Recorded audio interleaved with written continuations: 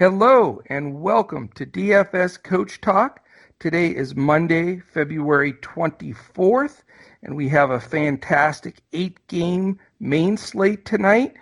I am Joe Sarvati, affectionately known as Coach, and I am joined today with one of the GPP takedown badass guys in the industry, Mr. Andrew Hansen. How are you, Andrew? How's that Oh, introduction? that's terrific. Yeah, it fits me well because I'm fired up today. Big Monday here, start of a new calendar week, and I played light over the weekend, so saving up my energy here for this Monday show. Beautiful. And this is your first pod with me with the lead-in music. Doesn't that get you moving and jiving a little bit? Absolutely. I was loving it. I had to go with the old school tune. I couldn't pass it up, man. Yeah, it's good stuff. I like it. You're becoming a professional here at podcasting, all the technology that goes along with it. This is great. No, it's the old, figure it out as you go. And thank goodness for YouTube uh, directions on stuff and following what they tell you to do, because that's the only way I'm getting it done. But I'm getting better at it each day, and it's fun. And we're gonna be putting a couple audio clips in a day of some real prevalent things that are going on. Just good talk that people can use in DFS. Like yesterday, we did our first. If you heard yesterday's show, we did a little drop of Steve Kerr talking about Steph Curry and how emphatic he was that he is coming back next week and that he's going to play him like he normally plays him. So that's really good to know DFS wise. Yeah, I heard that clip, and just one more reminder. There's a million things to love about Steve Kerr as a coach, Steph Curry as a player. So it'll be fun to see them back together. I mean, it's just you got to feel bad for Steve Kerr this year. Yeah, when he went to Golden State, he was handed a lot of talent, and they've just waltzed to the finals. But I mean, he's just had basically a G League team all season, so it'll be good to at least see one of the studs back in the lineup. Yeah, I think it'll lift them up. And how would you like to be a season ticket holder that bought your tickets for whatever, like 35, literally like 35, $45,000, 3 months before the season, and all of a sudden you find out there really is nobody playing. That would be rough to swallow. Seriously, new stadium, and all of a sudden, oh, Durant's gone, Clay's out, Steph's out. Yeah. Just not what everybody was expecting. No, that has to be a tough pill to swallow, but I'm sure they'll get their top draft pick, and all these guys will be back. They'll probably pick up a big time free agent center and be right back in the finals again. No doubt about it. Awesome. Well, listen, we just want to lead off by saying, we love that you're joining us here. You can catch us every day, 7 days a week. We do DFS Coach Talk. It's everywhere podcasts can be found. We usually send it out around 1:30 p.m. Eastern time so that you have plenty of time to listen to the show for the day.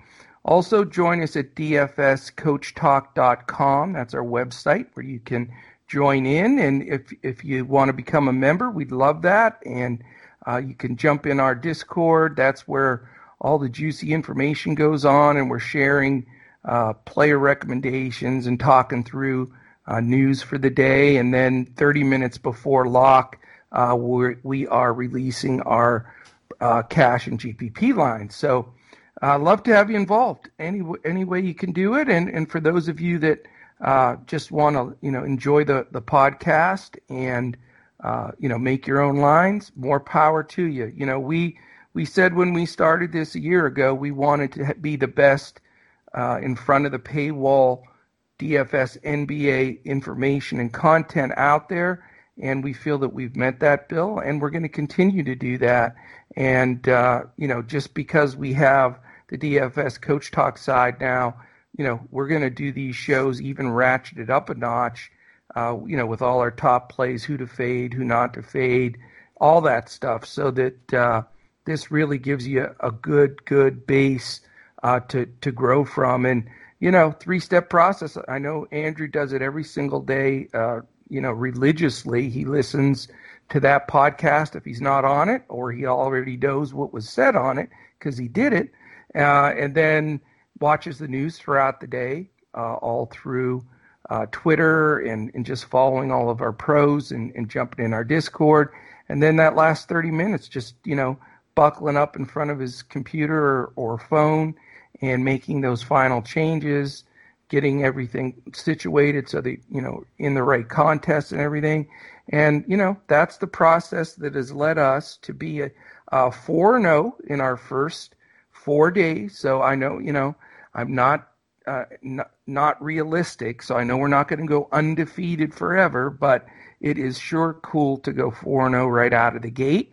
And I personally moved to 53-21. And I mention that every day, not to brag or anything like that. I just like to let everybody know that it's documented and out there every day. So we, if I win, it's a win. If I lose, it's a loss. And I certainly own the losses when they're there. But right now, clipping along at 72%. And the last 4 years, I've been in the 60s, which is still very solid. But my goal going into this year at the beginning of preseason was to bust through that ceiling and finish in the 70s. And so far, I'm hanging in there. So I'm going to keep fighting, and we'll keep sharing this information with you every day. It's a little sombering note here to start. And, we obviously won't do this often because we want this to be fun and upbeat. But, part of the reason we started Coach Talk, and we've talked about this a lot, is the tragedy with Kobe and Gianna, and how that hit all of us in the basketball community. And it really sparked us to say, hey, Mamba mentality, let's get out there, let's start something and go with it, because we know we can be of good service to some people that like to play NBA DFS. So we've used that motivation, and today happens to be the final memorial service for Kobe and Gianna. It's 2/24 is the date, and of course we know that's Gianna's and Kobe's number, so that was why they did it today. And that begins at 1 p.m. Eastern. They're streaming it live on Twitter and everywhere else. I'm sure it'll be on CNN and different places like that, but it's going to be a gut wrencher, and I'm not looking forward to watching it, to be honest. I mean, it's been such an emotional roller coaster and still hard to accept, but I wanted to mention it and really dedicate this show to them, being that this is their day of their memorial. And then, going forward, we talked about it on all 4 podcasts so far. We're going to end our show giving a shout out to the MambaOn3.org place where you can go to donate for the families that were lost in that tragedy. So anyway, that's where we're going to go today. And we know that the tragedy of it is there is a lot of stuff. I know ours is like a one minuscule little teeny thing that, compared to all the different things that people are being motivated to do.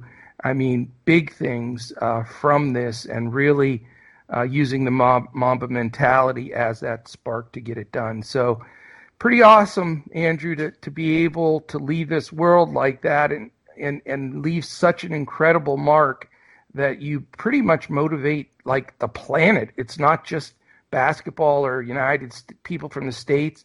I mean, you see this stuff everywhere, in every sport, in every business, people honoring and ratcheting up to just sort of carry on that Mamba mentality. Yeah, I've never seen anything quite like it. I mean, it would have been hard to predict just exactly the way that people have responded, as you mentioned, across the world, across all these different sports. It's just sort of a one-of-a-kind reaction to what happened. It is, man. And, you buckle up and you go on, and that's certainly what he would want everybody to do, and not just go on, but ratchet it up. And that's what we're doing here. Every time we bring a podcast to the table, everything we do with DFS Coach Talk, and I've, been very blessed to put together a group of 7 people so far to get all of this project going. We don't accept anything but 100% the best of what everybody has to give. So We really hope you enjoy everything that we're bringing forward. And we better get rolling on this or we're going to blow right through our time when we're supposed to post, because you're not going to believe this, Andrew. The list is so long of player injuries that I lost count when I was trying to count them. It's that bad. It's 2020, so I'm not surprised. I am going to try to do this in the best, quickest fashion that I can. But again, it's so important. I know, I've listened to several other shows, and either they don't like talking about the injuries or they go over them so quick you can't even understand them. But they're huge. It creates the value in the card. It's, if somebody's a bad play based on minutes restriction, whatever. So as much as it's painful to spend so much time not diagramming the games and dissecting games, but going over this list, it is absolutely a must. So here we go, my man. Tobias Harris, questionable for Philly, 50-50. See, that's a huge piece of information right there. Elie Okobo, probable for Phoenix. Gary Clark, 50-50, questionable for Orlando. Dario Saric and Aaron Baines for Phoenix are both probable, 75% to play, as well as DeAndre Ayton. So the three bigs more than likely will play, but we got to keep an eye on them. Two big Clippers, 50-50. We're going to be updating a lot of stuff this afternoon, Andrew. Two Clippers, 50-50, Patrick Beverley and Paul George. So questionable tag on them. Alfonso McKinney from Cleveland is out. Now, that one could be one of those where I say, if you're going to play Alfonso McKinney, get a new hobby. Yes. Willie Cauley-Stein, 50-50, personal reasons, questionable for the Mavericks tonight. Big one is Brook Lopez is out for Milwaukee. So, we'll have to look at the Fro Lopez. The brother probably get the start. I know last time Brook was out, he had a pretty good game, but we'll diagram that when we get to it. Big loss for the Mavs. Jalen Brunson hurt his shoulder pretty badly. He's going to be out for a while. He is out today. But the good news is Luka, he is probable at 75%, and it looks like he will lace them up. And I knew as soon as I saw that line, the Vegas line, I knew Luka was in because it is a big line. One guy that's on my coach's poo-poo list is Kevin Love. He really stung me the other day, so I have no love for Mr. Love. He is 75% and probable. DeAndre Hunter was confirmed in, so that's a little bit of a sting on Reddish. We wrote Reddish, most of us last time out. It was a good move. Hunter muddies that just a little bit because the minutes, a lot of people lose a few minutes there because he gets, a real solid run. DeAndre Bembry for Atlanta out. Alan Crabb for Minnesota out. Jimmy Buckets remains out due to personal reasons. What is going on? This is like 5 games throughout the season he's missed. I know he had a child in there, but sort of weird.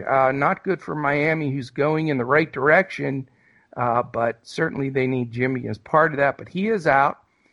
Ben Simmons, man, that was my favorite story of the year. I'm not bragging, but somehow, some way, I took down a GPP tournament with Ben Simmons in my lineup. That expensive, not very highly owned, and he only played 5 minutes, man? I mean, not even. And he is out, though, and I have a feeling he's out for a long time. His back is bad. He underwent an initial evaluation. He's doing another MRI today. Further testing does not look good for Mr. Ben Simmons. But he was on my championship lineup, even with the bad back. And even though he only played 5 minutes, he had 10.75 fantasy points, and I needed those 10.75. It was just enough, and you got it done just in time before he went out with injury. Exactly. So Ben Simmons does get a ring for the championship win there. It'll be in the mail, Ben. Jaren Jackson Jr. out. Fire me up some Brandon Clark. I love Brandon Clark. Jackson is out with a sprained left knee, so that's not good. That could be a while.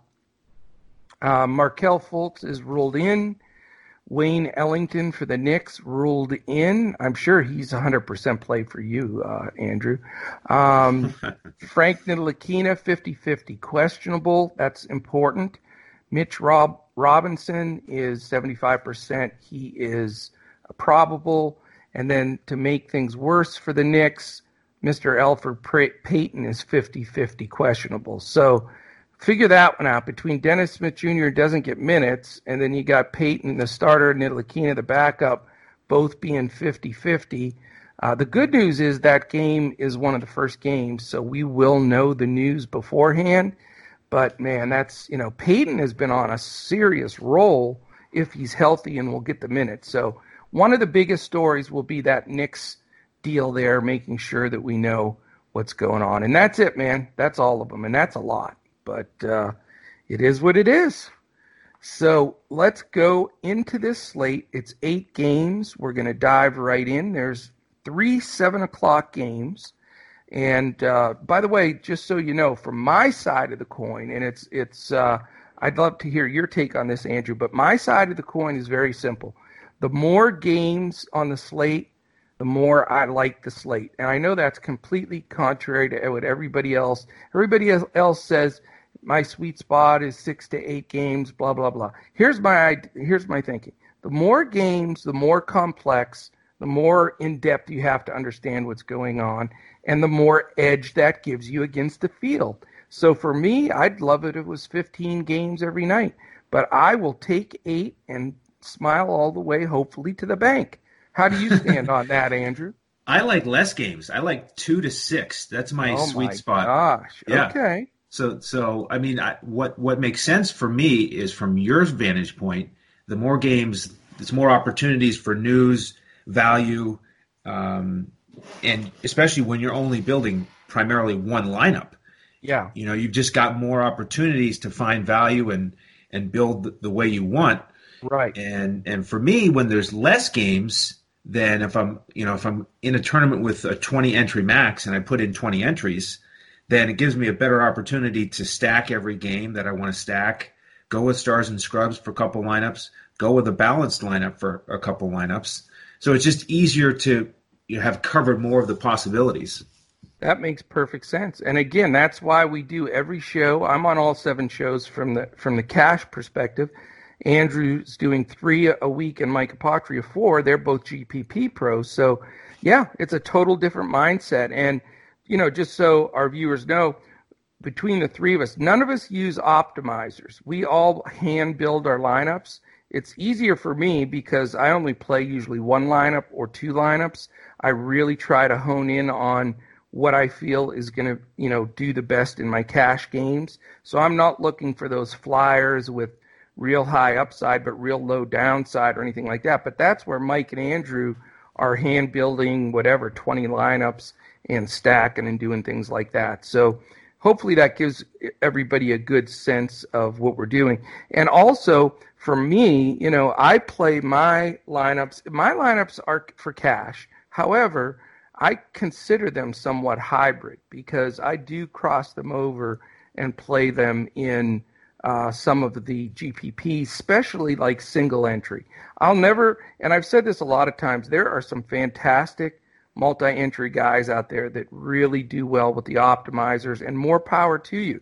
But, if you can afford to enter 150 lineups in a $40 contest, then, you're playing some serious, some bucks and trying to just take down a tournament and, that gunshot approach. I don't want to put my 1 or 2 hand-built lineups in there against somebody's 150. But where the score is even, and like that tournament I took down the other day, it's just everybody's one shot. And so that's where I will take my cash lineup, and somewhat of a 1 single entry GPP is sort of a hybrid anyway of cash and GPP, because you're playing your one best. You know what I'm saying?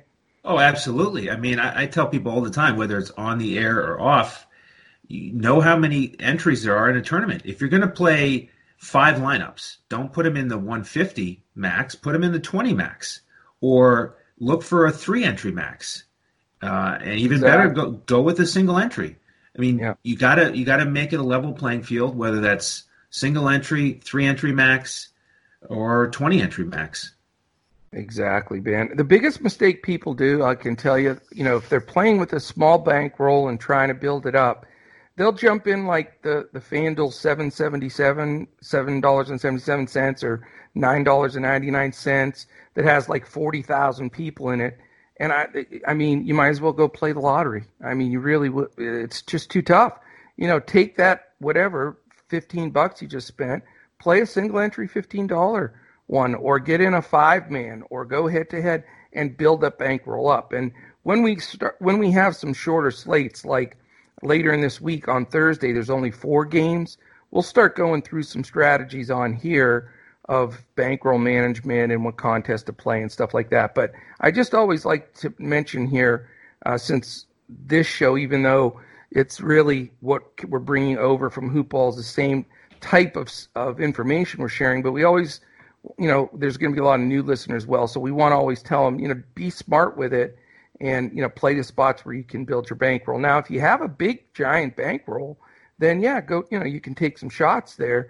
But, the last thing you want to do is stress yourself out by playing the wrong tournaments, get discouraged, play more than you should, or end up quitting when you can actually, if you follow the process, really get to the point where you can build a bankroll. It takes a little time and patience, but anything good does it, right, Andrew?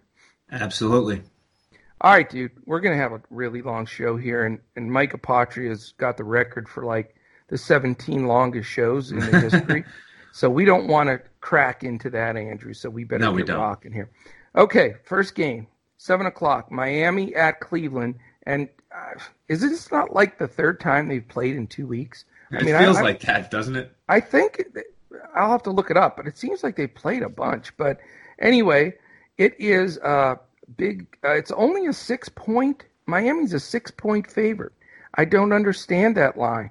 I guess because Butler's out, but Cleveland's playing like dog doo-doo. I don't get it. All right, Vegas has Miami -6. It's a 222.5 total. We have an implied for Miami of 114.5 and Cleveland 108.5. The pace of play, Miami is 26th, Cleveland 19th, so not great. Defensively, Miami is 4th, so they are shut down. Not quite as much without Jimmy Buckets, of course, but they still are good. Cleveland is 18th. That's very respectable defensively. So I need to break down from you on this game, because when I initially looked at it, the fear of the blowout was a concern, and I thought the total would be a little lower and the spread would be a little higher. So I'm confused here. Straighten me out, Andrew. Well, in terms of the line, I think the line is based on the fact that it was on Saturday that these teams just played, and we see it all the time where two teams play the home and home. You don't really get the same outcome in that second game. Maybe the better team lets down a little bit, and now it's going to be in Cleveland. Kevin Love might be back, as you mentioned, so a little bit of a different mix, but certainly would expect Miami to win again, and so I'm more interested in that side of the ball. Nunn was excellent when these guys played on Saturday with Butler out, so He's probably my favorite play here from this game. I like Derek Jones Jr. for tournaments. He is going to get more minutes. He's only at 4.1K on DraftKings, and he was over 30 fantasy points against Cleveland. Mm-hmm. I like playing forwards against Cleveland, and we certainly, we like playing everybody against Cleveland, don't we? Yeah, so, really. Of course, you can consider Duncan Robinson, Crowder. So those guys are in my player pool, but ranking the Heat, it would be Nunn, then Derek Jones Jr. And then on the Cleveland side, I want to mention Cedi Osman, because he went for 19, 7, and 7. Yeah. So over 40 fantasy points. He's been priced up on DraftKings. He's up to 4.6. But not only did he play well, one thing I think you'll appreciate, we always talk about the coach's viewpoint and the eye test, and that's big for me as well. I was watching the end of that game, and Kevin Porter Jr. was playing in the fourth quarter. 2 consecutive possessions, they come down, he catches and shoots a 3. just, Yeah. terrible offense. And he got yanked out of the game. And I think he's a little bit in the doghouse. So I Okay. think that helps solidify Chetty Osman's minutes. So he's going to be my player pool. But I don't plan to play anybody else on the Cavaliers. Okay, man. No, I like the take for sure. Um, for me, my one of my top three favorite edges all year, and I know everybody's going to get sick of hearing it, but as long as it keeps winning, I'm going to keep mentioning it, is playing guards against Cleveland. I mean, historically, they have the worst rated defensive backcourt in the last 8 years. I'm talking years, not weeks or months in NBA. So, how can you not dive on that every night? And I'm going to do it in this game just like I did the last game. I've got to figure out two of these three that I'm going to play, but I like all three. Nunn, Dragic, and Robinson. I think Duncan Robinson is really coming into his own. He hustles, does a lot of good things, and when he's open, he's going to make the three. So I love his price is still real reasonable. And the nice part about Nunn, Dragic, and Robinson is they're cheap, all considering. And I just love those guys. That trio will possibly all make my lineup on a DraftKings type site, and probably just two of them in FanDuel. But I'm going to mess with that a little bit. I think that those three are the key for me. As far as the bigs, I know a lot. Bam's probably going to be very highly owned again, and well deserved. He's playing fantastic basketball, but he's super expensive now. He's gone up, up, up. And, even though I think Drummond is playing like he doesn't care that much, which I don't think he does, because, can't be to go from Detroit to Cleveland. You talk about you don't think it can get worse, and it did get worse. I don't know how, but Yeah. it did. He's not playing motivated ball, and he fouls. So you can't. I know he's gonna every like 5 or 6 games he's gonna throw 65 fantasy points on the board, but the other times you're gonna spend big money on him, and he probably puts up 32, and it just hurts you too much. So I'm not going that way. I told you about Love being right in the top floor of my poo-poo house, so he's not going to get played. And Nance and Drummond and Tristan Thompson, all those guys are good enough on the glass that I'm not going to go with Bam, or now they're playing a little of Olynyk and moving a lot of guys in there with Crowder. Just too much sharing for me. So the only spot I'm going is to the Miami backcourt, and I'll feel real good about that. Yeah, and I'm glad you mentioned Goran Dragic. So I'll give you my ratings on those three. It's Nunn number one, Goran number two, Duncan Robinson number three. I love how Robinson's been shooting the ball, but he's just not getting enough other stats for me to see quite as much upside. For tournaments, I like him more for cash, but for tournaments, I like Nunn, and then build a couple lineups with Dragic in there in case he goes off and Nunn doesn't have quite the same performance as he did on Saturday. And I really respect that. And I think most of the industry would rank him that way.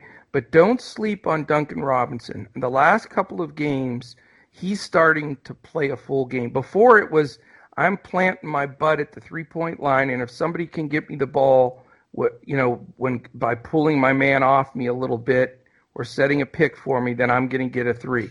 But he's not just doing that now. The last 2 games I noticed, especially, with Butler out, and then some of the different rotation now with Crowder and Solomon Hill and the new guys they brought in, he had 2 backdoor layups. He also hit Bam on a backdoor for a play. And then in transition, he got out and had a dunk. So he's getting a few rebounds. He even had a steal in that last game. So if he can just put average ancillary numbers, a few stocks and, a couple of assists along with all those threes, man, especially where you get the bonus for the 3-pointers, I still think he's super in play and is still in that secret squirrel category, Okay. All right. We'll see.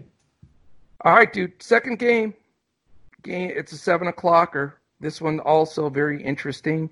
Atlanta at Philadelphia. It is Philly by 8, even though they've been reeling. And 228.5 is the total. 118 for Philly, 110.5 for Atlanta. We've got the fourth fastest team in the league in Atlanta, and the 18th fastest team in the league with Philadelphia. And then this is interesting. Defensively, Atlanta second to last, but Philadelphia fifth. So, that changes things a little bit as far as, how do you see this game going? You got good defense against good offense, bad defense versus bad offense. I don't know. This is another one of those that I need some help with, Andrew. Well, you threw me for a loop, with that news at the beginning. It came out right as the show was starting that Tobias Harris is now a game time decision. Yeah. I was starting to break this down thinking he was going to be out along with Simmons. So I was zeroing in on Embiid, Richardson, and even Horford. I mean, this could finally be an opportunity for Horford to become relevant again. If both of those guys are out on DraftKings, he's only 4.5K. Yeah. So I think you have to consider him if Harris is out. Either way, I like Embiid here. He's under 10K. He's had 2 really strong games against Atlanta already. And then Josh Richardson has to be next at 4.8. Yes. I know he's going to be popular, but when these two teams played earlier at the end of January, first of all, Atlanta won by 10. And that was the Shake Milton game, if you'll recall. He went for 27, 5, and 6. Yeah, I remember that. If Shake Milton can do that, then I think Richardson can have a strong game as well. So, I'm really zeroing in on Embiid, Richardson, and then maybe a tournament flyer on Korkmaz or Shake Milton. We'll have to see what the lineup is. Again, this is only if Harris is out. So we'll just stay tuned on that. Over on the Atlanta side, again, I was really surprised to go back and see that Trae Young was that effective against the Sixers. He went for 39, 6, and 18. Well, Richardson didn't play that game. Right. And I think Jay Rich is one of the better lockdown on-the-ball defenders in the perimeter in the league. I think, he's got like all NBA defensive abilities. So that makes a big difference. Yeah, and I hope you're right because I don't plan to play much of Trae Young. I hope he comes back to earth in this matchup, and he is playing fantastic ball. Yeah, I don't know if it was on the show with you or with Mike, but there's been that group, and I've been following them very closely. I mentioned it, and it's really paid off. There's the group of the first-time All-Stars. Remember we talked about this the other day? The guys for the first-time All-Stars, the Siakams, the Trae Youngs, the Bam Adebayos, all of those guys have come back from that All-Star game with their heads high, with a big boost of confidence, thinking, I'm one of the best players in the league. I've made it. And they're playing that way. So, that trend has been there, man. It's been a fantastic trend that I doubt anybody else in the industry has caught on to. But if you go back and look at all the first-time NBA All-Stars from this season, look at their statistics in the handful of games. I know it's a small sample, but look at the handful of games, and they've all been kicking butt. Oh, I'm completely with you. I agree wholeheartedly, and I'm sure there are folks out there who think either it's too small of a sample size or it's random, not something you can count on. That's fine. They can have that opinion, but I think it matters. I think it's real. Well, if you watch the game and you understand the game, and I don't mean this in a negative way to anybody out there that disagrees with this, but, you just watch the body language. Bam, we talked about this, or I can't remember which show it was on now. 'Cause with doing a show every day, they're all mixing up in my head. But the thing is, if you watched him, he just had that swagger, like, get out of my way, and he just looked fantastic. Zion, same thing, man. Look at Zion. He's, just been unbelievable because he got to be at least part of that weekend. He wasn't a first-time All-Star, but he was in the U.S. game, and he was around it the whole time. So there's even some residual from those guys that were just part of that. But mainly the guys that played. But if you watch it, the eye test on those guys, and Trae Young, because he got to be at least part of that weekend, he wasn't a first-time All-Star, but he was in the U.S. game, and he was around it the whole time. So there's even some residual from those guys that were just part of that, but mainly the guys that played. But if you watch it, the eye test on those guys, and Trae Young, even though he's always had swagger, these last couple games, man, it's hard not to play him, and he's going to get a lot of ownership, but I still believe that Philadelphia plays good team defense. I think people are going to forget that Richardson didn't play that last game. And I think that, if Philly takes any smarts away from watching when Dallas played Atlanta, with 8 minutes left in the fourth quarter against Dallas, he had 0 threes and he only had 8 points. The problem was he went off for like 16 points in the last 8 minutes and everything else. And the reason being was Dallas ran a double at him. And they made him give up the ball to try to make somebody else beat him. That's why Cam Reddish had such a great game and some of the other ancillary guys. But I do not think that Brett Brown is a good coach. I've said that from the beginning. I think that until they replace him and get a better coach, they're not going to go to the next level. And I don't think he'll run a double at Trae. So saying that, it's like I want to play Trae, but I do know that Richardson's a hell of a defender, and he can get after it. So I'm torn a little bit, but as of now, I don't think I'm going to pay the monster price for him. But I certainly would not blame anybody for pivoting to him. Yeah, I don't think I'm going to play him for the reasons you mentioned, primarily Richardson. I just think they'll do a much better job slowing him down, and there's some other guards later on the slate that I like a little bit better in that upper price range. Very good. We agree a lot on this game. I mean, I know it's going to be chalk city, but I think Richardson's a good play because he's going to get big minutes because he's going to be in there to guard Atlanta. Obviously Atlanta plays terrible defense, especially against guards. And I think Embiid's a great play. I think that he should dominate the paint. I really think he will do very well. And it should stay close enough that he gets, a solid amount of minutes, and they certainly need a win. So, I think Embiid and then Richardson are both good plays, and then we need to follow the news on Tobias Harris. I do not have the courage to roster Mr. Horford at this moment.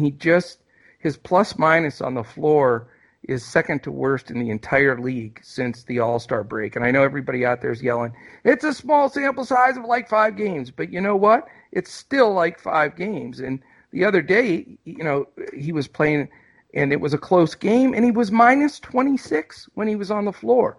I mean, you got to take notice of those things. And even if it's trends for short periods, you got to take those things into consideration. So anything else on that one? Oh, I'm ready to go to the next one. All right, we have the third 7 o'clock game. It is Milwaukee at Washington. Milwaukee is on the first night of a back-to-back, and I'm not mentioning any others today because there's nobody else on the second night of a back-to-back and nobody else on a first night of a back-to-back except Milwaukee. So does that change anything because they're playing sort of a lousy Washington team? Is that going to hurt anybody's minutes? It's a 12.5-point spread. That is scary. I mean, here's the thing, though. It's 242, Andrew. It is by far the biggest. I shouldn't say by far because the Minnesota-Dallas is close. They're 4 behind. But other than that, there's nobody within shouting distance. 242, man. But let's look at all these factors, and then you tell me what you're doing. It's minus 12.5 Milwaukee. Implied total 127.5 for Milwaukee. That's fat right there. Washington 115. You've got the fastest paced team in the league in Milwaukee against Washington's 5th fastest pace. So that makes you want to dive all in. But you got Milwaukee with the best defense in the league. Brook Lopez is out. That maybe affected slightly, but not much. Washington's second worst defense. So that's a lot to absorb in the noodle to try to figure out what to do in this game. And this game probably is going to move the meter one way or the other if you're going to take some stuff down, whether you play the right guys or fade the right guys, in my opinion.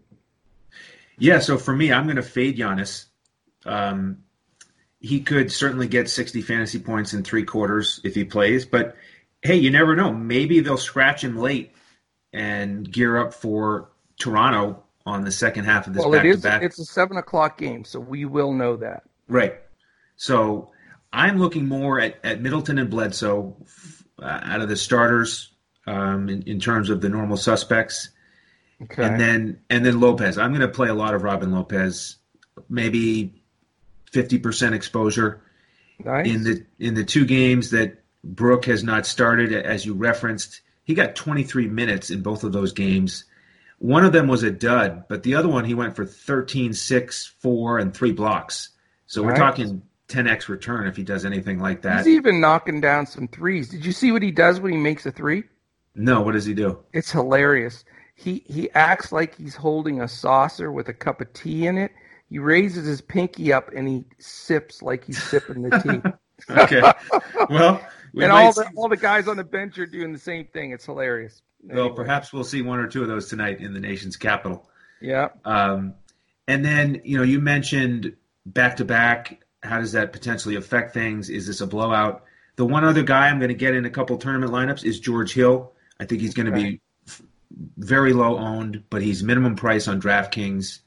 And, I don't think Napier is going to be too difficult for him to produce against. And if this is a blowout, he's a much better chance of getting over 20 minutes. And so I think he's a nice pivot from Bledsoe. So if you make a couple of lineups with Bledsoe, then make one with George Hill just in case. Let me give you a warning tag on that because I looked this up because I had the same thought.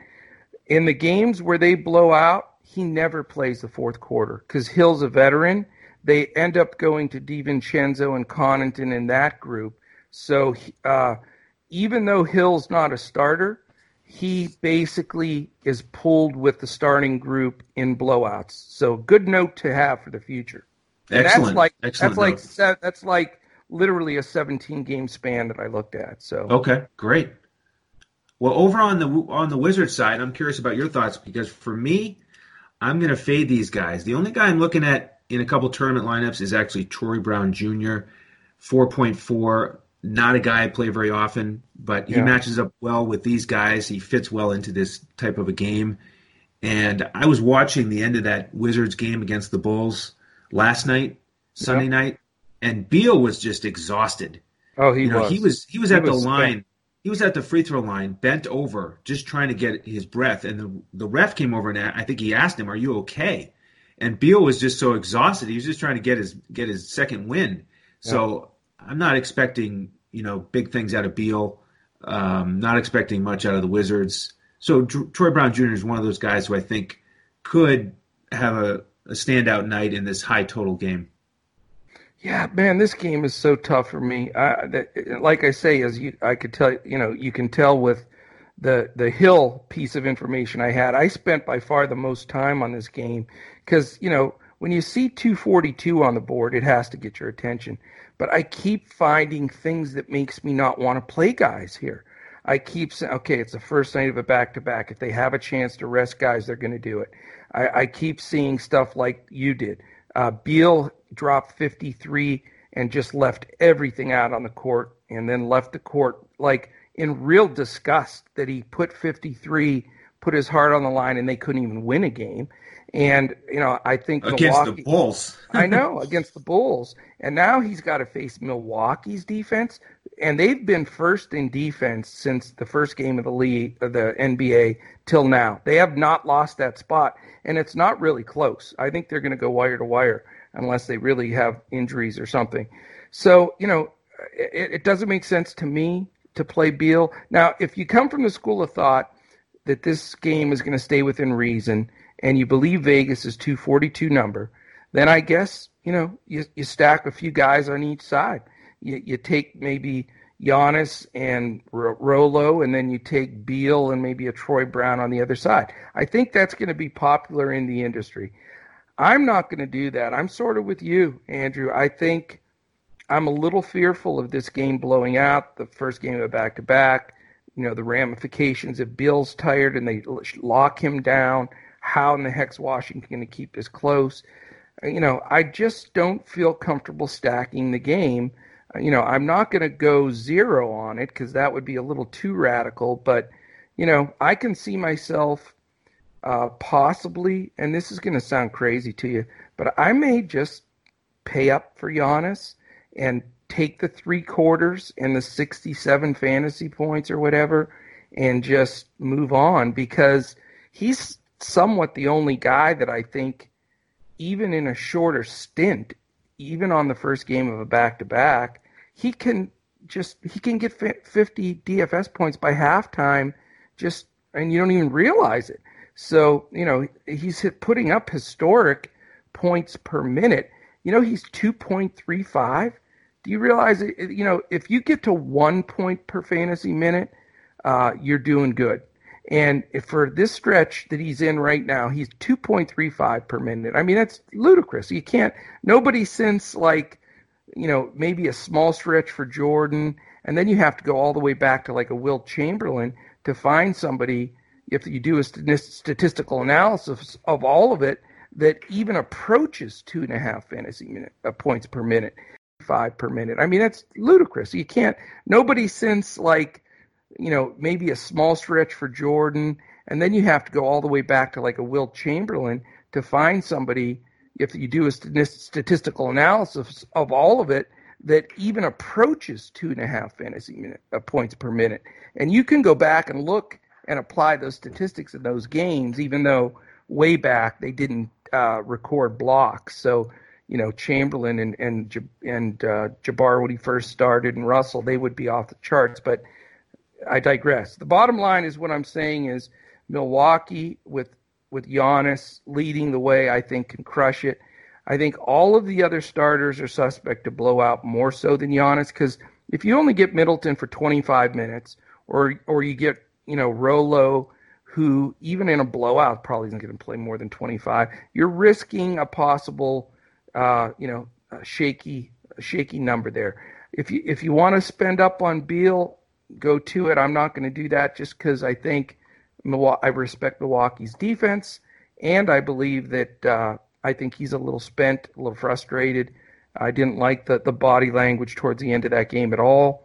And I just don't know the crapshoot of who else to take with Washington. Who steps up? Yeah, Roy Hachimura played decent. Bertans is always an option. You have Ish Smith and Napier playing decent at the point. You've got their bigs all splitting time and doing decent, with Mo Wagner and Bryant and Mahinmi, and it's just on and on. So I don't know, on an 8-game slate, you really have to dig in that deep. So I know it's bizarre, and I could be dead wrong here, but I'm probably going to just take Giannis and just get the hell out of that game. And it's kind of funny because when these two teams played earlier, it was that epic game, a total points of 282, and Giannis didn't play. That's why the numbers for Middleton and Bledsoe were a little bit inflated. But this is just a perfect example of cash games versus tournament options, where it makes sense to me that you're going to look at Giannis and as a cash game. I mean, I think he's just so reliable. Yeah, isn't his floor like 60, 63? I mean, even if he plays 3/4, I think it's 55 to 65, almost guaranteed. And definitely. So he's a great cash play if he's in the lineup. Yeah, it's going to be interesting. And I'll tell you, I guarantee you this, and I have not. Here's another thing that our listeners need to know. When we do this podcast, I make absolutely sure I do not look at, listen to, download, nothing. I don't, as far as other touts, what they're saying, what they're thinking, what the ownership is. I am just purely organic coming into this, blinders on, doing my deal, because that's where I've had the best success in doing it that way. Now, when the podcast airs mid-afternoon, then I want to see, because you need it for strategy-wise, I want to see sort of what the main touts are talking about to get a feel of where they're going to push, because they do move the needle on some guys. Want to look at ownership a little bit and see, because you do have to take that into consideration when you're building lineups. But for me, what's worked is you're getting the raw coach here, all my thoughts and what I think, and then I'll look this afternoon before I build the final lineup. But I'm telling you right now, most of the touts in the industry are going to have 3, 4, or 5 guys from this game. This is going to be their target game. They're going to see it like it scored, like you said, 280 or whatever the insanity was last time, and not everybody played. I don't see that, man. I think it's a trap. I think that it went that high because Giannis was out, right? Yes. Yeah, it went that high because Giannis was out, and it stayed closer longer, and I don't think, the coach felt as comfortable. But in this game, it's just going to be a whole different flow. So that's where I'm at, man. And, Coach, I want to add that I do the exact same thing. I don't look at anything, read anything until I've studied the slate myself. I don't even look at the game totals until I've looked at pace, offensive efficiency, defense, and I already decide before I look at the Vegas totals what games I want to stack, and then I'll take a look at it just to get that exact number to share on the podcast. Perfect. But I advise that to our listeners. If you have the time, that's the way you should be doing it. Is you shouldn't rely on Vegas. I mean, you should know ahead of time, well, this is the game that I want to stack or that I want to stay away from based on pace, efficiency, and defense.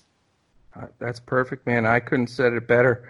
I'll tell you what, though, I'm going to try to pick up the pace a little bit because 100% we're going to be busting into apotria time frames here. Oh, we can't do that. I know. We do not want to embarrass ourselves like that. We'll leave that to Mike now. But, all right, 7:30, Orlando at Brooklyn. We've got dud game. So this one could be our speed-up game. Yes. You've got Brooklyn -3. It's only 211.5, lowest total on the board. You've got a 107.5 implied for Brooklyn, 104.5 for Orlando. Right now we've got Orlando is the 28th fastest, or should I say the 3rd slowest team in the league. Brooklyn ranks 10th. And then as far as defense, I thought this was a pretty amazing stat, and this is why I really don't like this game. Orlando's 8th, but what do you think Brooklyn is team defensive efficiency ranked in the league? I was surprised when I saw that as well. They're 7th.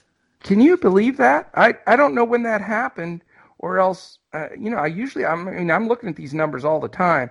For them to be in the top 7, it's just mind-boggling to me. So anyway, I had to look at it twice because I thought I was looking at it wrong. But between the pace, between the defense, between the totals and the situation, the number, I can tell you right now, pass. So it's all yours. Yeah, there's only 2 guys I'm looking at here. Vucevic at 9.1K on DraftKings. We love to target centers against Brooklyn. He had 24 rebounds against them in the first matchup. Yikes. So he's a monster. He's worth a look. And then Fultz, again, tournament play. He also played well against them. He had over 40 fantasy points. So if you want to get low ownership, he's a pivot. But I don't plan to play anybody over on Brooklyn. I mean, this is going to be a low-scoring game. The total was 190 the last time they played. Wow. LeVert missed that one along with Kyrie, so LeVert could make an impact here, but I just don't really like any of the price tags for the Nets guys, so I'm gonna fade all of them. Milwaukee may score 190 themselves. It's possible. Maybe Good give them Lord. 1 or 2 overtimes and they can get there. I'm telling you, that would be something. All right, we're at the halfway point, so if you have to refill your coffee cup or run to the bathroom or do whatever you got to do and put us on pause for a second, this would be the time to do it. I want to mention a couple things real quickly. You can catch us 7 days a week at DFS Coach Talk, the podcast. You can hear it everywhere podcasts are found. We are now on everywhere we've always been, plus some.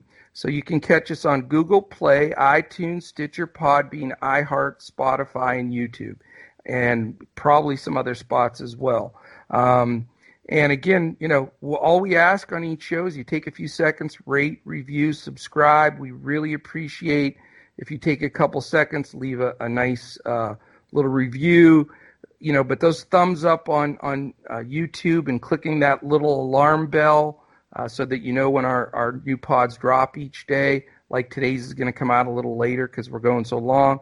So, we would really appreciate, though, if you do those things. It really helps us grow the company. It helps us get noticed more when people are doing podcast searches. And then certainly, you can follow us on Twitter at DFS Coach Talk. I'm at Joe Sarvadi, JoeSarvadi. Andrew is at Language Olympic, just like it sounds. And Mike is at MikeApotria. That is our DFS Pro team, NBA Pro team. And, the main thing is follow the process, tune in, and give us some feedback. Send us some DMs on Twitter, post some things wherever you need to. We want to be interactive. We want to get you guys involved, and we want to give you the best product every day. Okay. We go on to the second half of the slate. It's an 8 p.m. game. It's the New York Knicks at the Houston Rockets. Very odd one to try to figure as well. We've got the biggest margin here of minus 14 for Houston, so this certainly could be a blowout. But then we have that little crazy asterisk of D'Antoni refuses to take Harden and Westbrook out in blowouts. He almost lost Westbrook for a long time. They were up like 36, and he had Westbrook in there with 3.5 minutes left. Westbrook almost got into a fight. He got thrown out of the game. He could have been suspended and everything else. And I think he was thinking the same thing. Why the hell am I in this game? But that's D'Antoni. So the 14-point the 14-point favorites is a little tempered when you look at the way D'Antoni coaches, but we'll see. It's 229.5, big fat 122 for Houston, 108.5 for the Knicks. As far as pace goes, we have the Knicks 21st, Houston second fastest, only second to Milwaukee. And then defensively, Knicks are 23rd. Houston is right square in the middle at 15, and that's mainly because of Westbrook's on-the-ball defensive prowess this year. So there you go, man. What do you think? This one is tough to figure out with, first of all those moving pieces on the Knicks side that you mentioned with the injuries, guys coming in and out of the lineup. If you look at some of the recent box scores, it is just a mess. As many as like 13 guys getting minutes. Yeah. So really hard to zero in on anybody over there, even though it is a pretty good total. So I won't have much exposure to the Knicks. Maybe Randall, a couple shares. He's certainly the most trustworthy. RJ Barrett is the one wing player I'll look at a little bit. He does get the most shot attempts out of those other guys, and I think he could do pretty well in this wide open game. Okay. Peyton is worth a look, but probably won't get there. You mentioned Westbrook's defense. He's been a little bit hobbled, so he could certainly go off, but he's a little bit higher priced than I'd like, so probably won't get there. My favorite guy in this game actually is on Houston, and his name's Eric Gordon, because on DraftKings he's only 3.7K. I know. I don't understand that. I mean, he got 24 minutes in the last game. We know that he scored 50 against Utah. Yep. And one of my favorite stats of the day here, New York is 29th against three-point shooters in terms of percentage. Good Lord. And I've been tracking that ever since right around the new year, watching Portland go into New York, and C.J. McCollum was just pulling up on the wing and just getting whatever shot he wanted. So I've been looking at wing shooters ever since then. So Gordon fits squarely into that category. I'll have a lot of shares of him. I'm not going to go much to Harden and Westbrook. Either one I think could get 60 fantasy points. Yeah, but easily. I like a lot of the guys between 8 and 10K on this slate. And all the guys above 10K, I think, again, could get you 60 or 70 fantasy points, but I'm looking more at the 8 to 10 guys to get me 50 fantasy points and then have a little bit more money to go around. So I'm not going to get too much of Harden or Westbrook. All right, man. I mean, for me, this is a pretty easy one. I mean, if I hear any news on Giannis, like he, may not play the full allotment of minutes because it's a first game of a back-to-back or something, the pivot that I will make is to Harden. I mean, he's just such a stud. And like you said, the Knicks do not guard the perimeter well. And, they're going to be raining 3 after 3. I don't like any of the Knicks. I'm with you. I believe that. Oh, hold on one second. I have to shut off this alarm. Sorry about that. The question is, what did I set that alarm for? Oh, okay. I got so many different things going on. It's interesting. All right. It's probably for the Kobe Memorial. It is for the Kobe Memorial. You're exactly right. Yeah, it is. Anyway, I like the guys I think that can hit those threes. I'm with you, man. Gordon's too cheap. I love him. I love Robert Covington. And I think House has a chance to make my lineup as well. I like those cheap periphery three-point shooting dudes for Houston that I think can pile up some numbers. And again, if I pivot from Giannis, it'll be to Harden. But that's it for me in that game. Okay, great. 8:30, we've got Minnesota at Dallas. Dallas is a 13.5-point favorite, which is high because they haven't been playing well. I guess Minnesota's still figuring everything out. It's a 238.5 over-under. The Mavericks are 126, which is the second highest implied total on the board to Milwaukee. So that's a big number. Minnesota's 112.5. Minnesota right now playing 7th fastest. Dallas is down to 22nd. They have been slowing it down. Defensively, Minnesota's 19th, Dallas 18th, so nobody's exactly tearing it up on either side defensively. Interesting game. What do you got? Well, my favorite player this game is Mr. Porzingis. He's 8.1 on DraftKings. We've got Minnesota coming to town after playing last night in Denver, so tough back-to-back for them. That's why the spread's so big, yep. Yeah, and we know that Porzingis sat out the last game. Thank you for mentioning that. I forgot to say that they were on the second part of a back-to-back. Good point. Right, so we know that Porzingis sat out the last game just due to rest. So, right. And he's been playing terrific ball here recently. So I like him a little bit better than Luka just because of the savings. And Luka didn't do very well against the Timberwolves earlier in the season, but that was almost a completely different team. When they played against, this is kind of fun to look at. The starting lineup included Covington, Wiggins, Cat, and Culver. Wow. So all 4 of those guys won't be starting tonight. The only guy who was going to start probably who started that game is Okogie. So completely different look for Luka. I think he'll have a better outing than he did that. He only had 37 fantasy points that game. I think he'll do much better here. That's a good point. Yep. So even saying that though, I do prefer Porzingis. And then on the Minnesota side, I'm actually looking at these bigs. Even though it is a back-to-back, Reed at 5.8 and James Johnson at 5.0, I think are both worth considering. I think there's a good chance one of them will play well, even if it's basically split minutes. So That's where I'm looking at in this game.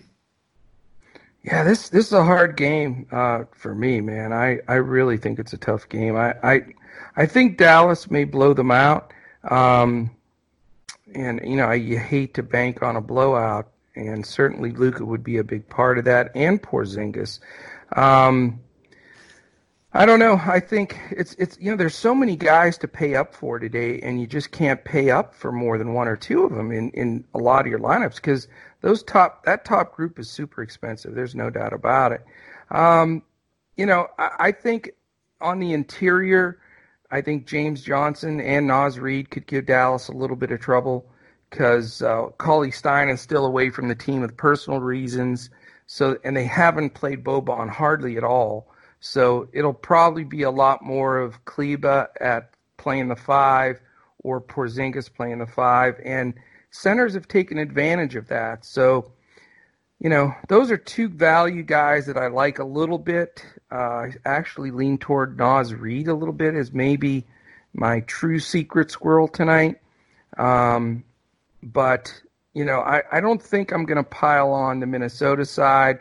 I'm not going to take Luka or KP just after sitting out a game. I know he'll probably play him a decent amount of minutes, but, if the game does blow out, he definitely won't. I mean, Carlisle's one of the number one guys to rest everybody every second that he possibly can. He's the antithesis of D'Antoni for sure. So,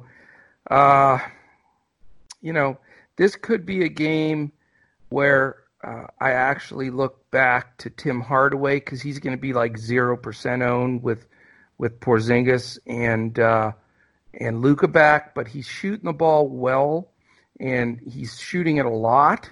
And I know, of course, when they were out, he shot a ton, but even before they went out, he's still a featured spot-up shooter for them.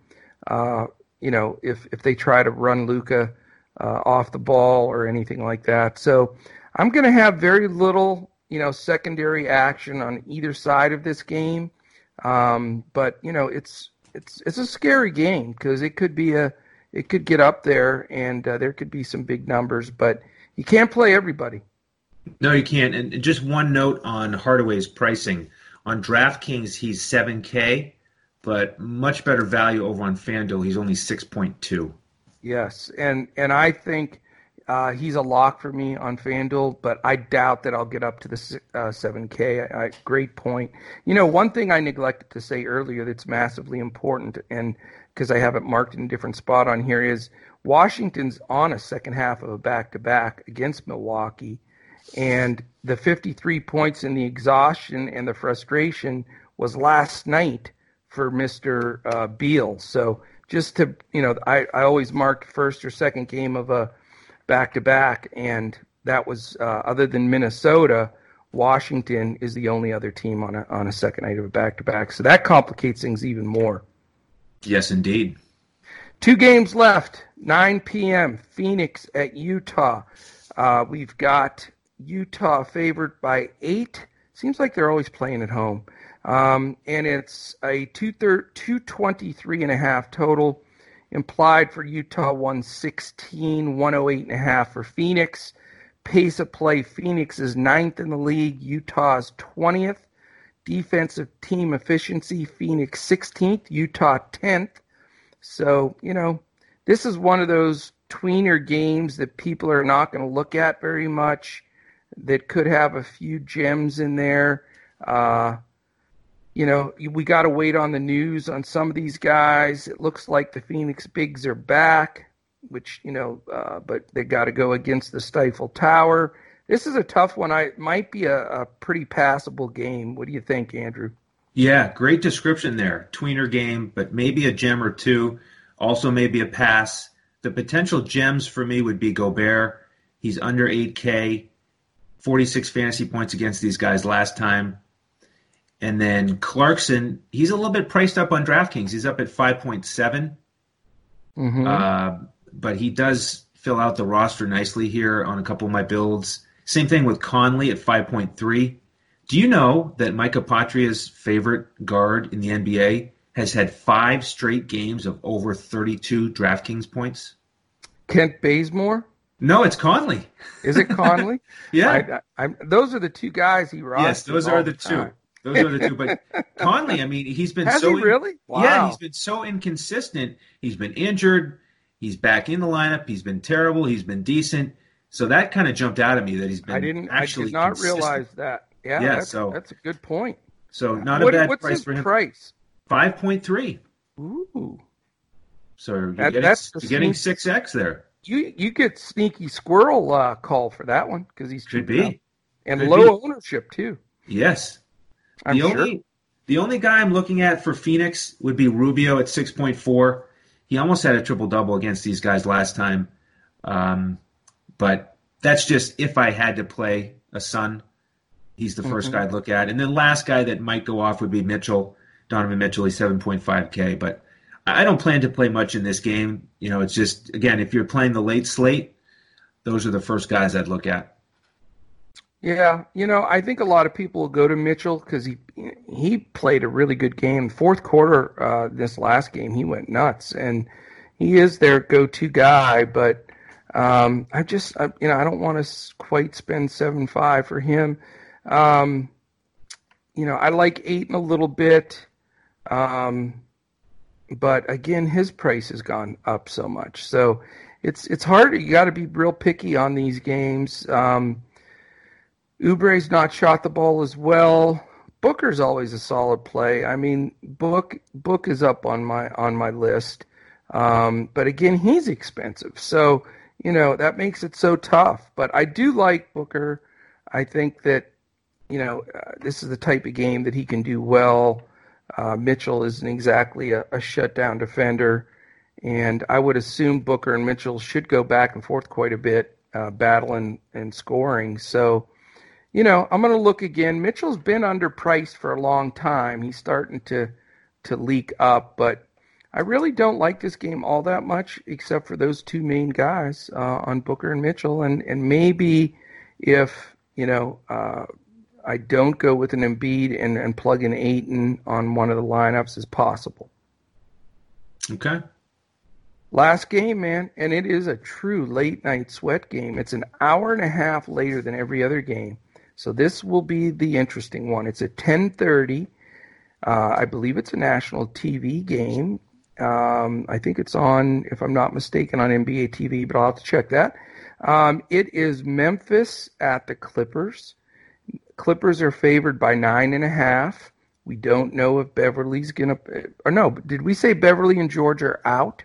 We said that they're both questionable. Questionable. That's what's even worse. So, and being the late night, if the last game, we're never going to get that news. So that means if you're playing on the two sites where you can't late swap, being FanDuel and Fantasy Draft, then you're screwed. So tough one, man. This may be the game that you can feature a little bit more on DraftKings or Yahoo if you play that, because you can swap out some guys. But man, that's going to be such a headache, because if the two guys are out, George and Beverly, I don't see how you don't play Kawhi. But if those guys are in, then it creates a different dynamic. The usage, will go down, and it creates a whole different dynamic there. But anyway, it's like I say, Clippers are 9.5-point favorites, 233.5 implied total, 121.5 for the Clippers, 112 for Memphis. Memphis has the sixth fastest pace, and Clippers eighth, hence the 233 healthy number. Defensively, Memphis is 17th. They've been middle of the pack. Actually, they were at eighth and have gone down pretty consistently, but they're still in the middle of the pack. Clippers are obviously a very respectable sixth. I think, with all the injuries of their guys, that has hurt them a little bit. If they were full strength with all the time with George and Kawhi and Bev and those guys, they'd probably be second to Milwaukee, or at least up there close to them. So what do you have? What do you have here? Well, some pros and cons on the Clippers side. Kawhi came out, and many of our listeners may have heard the quote, kind of frustrated with the recent losses and saying the time to win is now. And I think he could certainly go out and try to lead the charge and play well here tonight. And then another piece of news, the Morris brothers are now reunited, with Markieff coming to L.A. Yeah. Even though he's on the other side of the floor there, I think Marcus is going to be a little bit excited that they love to be together, and usually they're on the same team, but now they're at least in the same city. So maybe Marcus gets a little boost if Markieff is sitting courtside watching. Have you ever read about them? They have because I'm a big Jayhawks fan. So like that psycho, like incredible intense fact how close they are. Like yes. They share a bank account. Right. I mean, weird stuff like that. Yeah. When they were negotiating with Houston, it was a team negotiation. It was like, you guys here, we're going to pay you guys both whatever $40 million for the length of these contracts. You guys can decide how to break it up, and it just ended up in the same bank account anyway. Like it. Great point, though, man. There's not going to be many, touts out there that even catch that, but that's a really good point. Yeah, and so the only thing that might impact that is if Paul George in fact comes back and Beverly, then all of a sudden it's a complete mess because we have Reggie Jackson involved now too. Yeah. So well, yeah, so got to watch the news on that. If you're going to play any of these guys on DraftKings, make sure they're down in the utility spot so you can swap them out with the late news. The only guy that I really have any sort of, strong feeling about consistency wise, reliability wise, would be Montrezl Harrell because he's only 5.4K. He's Yeah. done really well both games, or he's averaged over 40 fantasy points against Memphis. So Wow. I do like him. Then over on the Memphis side, you mentioned if Triple J is out, then you got to look at Brandon Clark.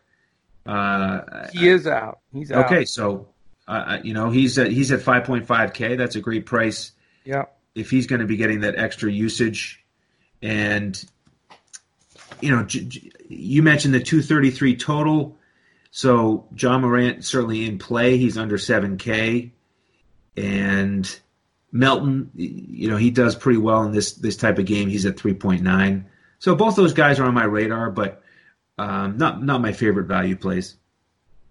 Okay. For me, it's simple. I don't play a whole lot of players against the Clippers just because of their defensive prowess. At any time they can lock people down. But for the price, and he may be chalky, but I'm going to go Brandon Clark. I mean, every time he's gotten extended minutes, and I think he could get 28 to 30 in this game, which would be upper end of what he's gotten. He's done fantastic points per minute for the time he's played. So I think he's a real safe play. And then it all comes down to the news. If we can at least get some news on Pat Bevan George, I have no problem spending up for Kawhi if need be there, because I think he would just be a fantastic spot to completely smash. But if George gets ruled in, then it changes things a little bit, and I probably don't go that direction. But I'm not, unfortunately, even though it's a good total, and I think this game will get overplayed because people love to play the late night sweat game, and I preach about that all the time. And I think you can add like 3 percentage points to everybody across the board in a game like this. That's national TV, the only game late. You're going to have a lot of people saying, well, at least I want to have two guys so everybody doesn't pass me by, blah, blah, blah. I'm not, I'm going to wait on the Clippers news as best I can. I'm going to use Clark, and on the swap sites, I'll put Kawhi in there if we don't have news. For the FanDuel one where you can't move them or fantasy draft, I'm not going to take that risk because you can't take that risk. So that's it for me, man. Okay. 8-gamer in the books. Yeah, lots of information.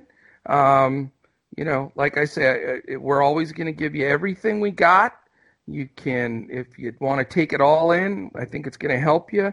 If you want to listen to bits and pieces, then that's completely up to you as well. But we're always going to give out everything we possibly can to help you build some winning lineups. So, again, check us out on dfscoachtalk.com.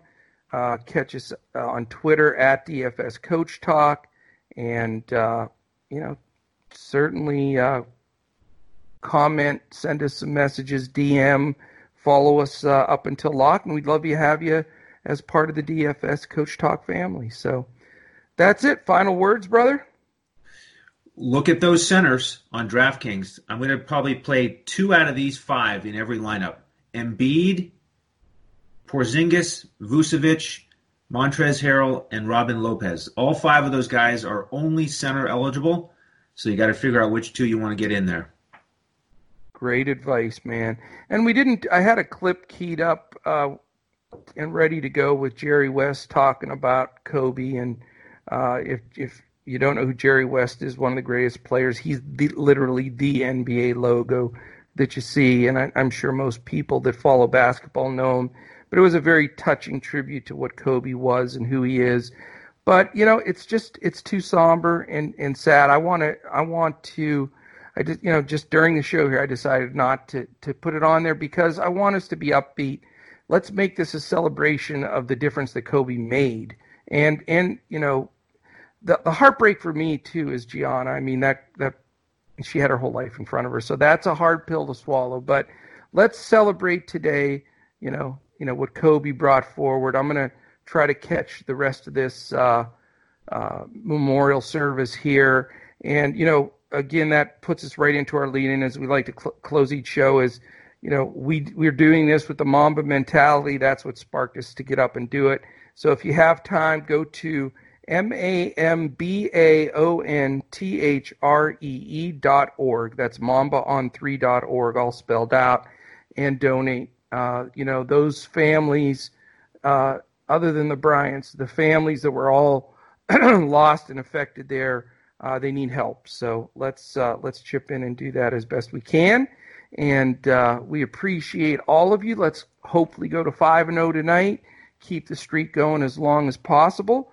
I refuse to shave if we lose, I will shave. If not, I'm going to be looking like James Harden, hopefully in about a month. That's the plan. But thank you, Andrew. Great show, man. Thank you. Amen. Amen. All right. Thank you for joining us for DFS Coach Talk podcast. For my fellow NBA pros, Mike Apotria and Andrew Hansen, I am Coach. We will look to catch you again tomorrow as we crush it in NBA DFS. All around the world, y'all know this is so dead.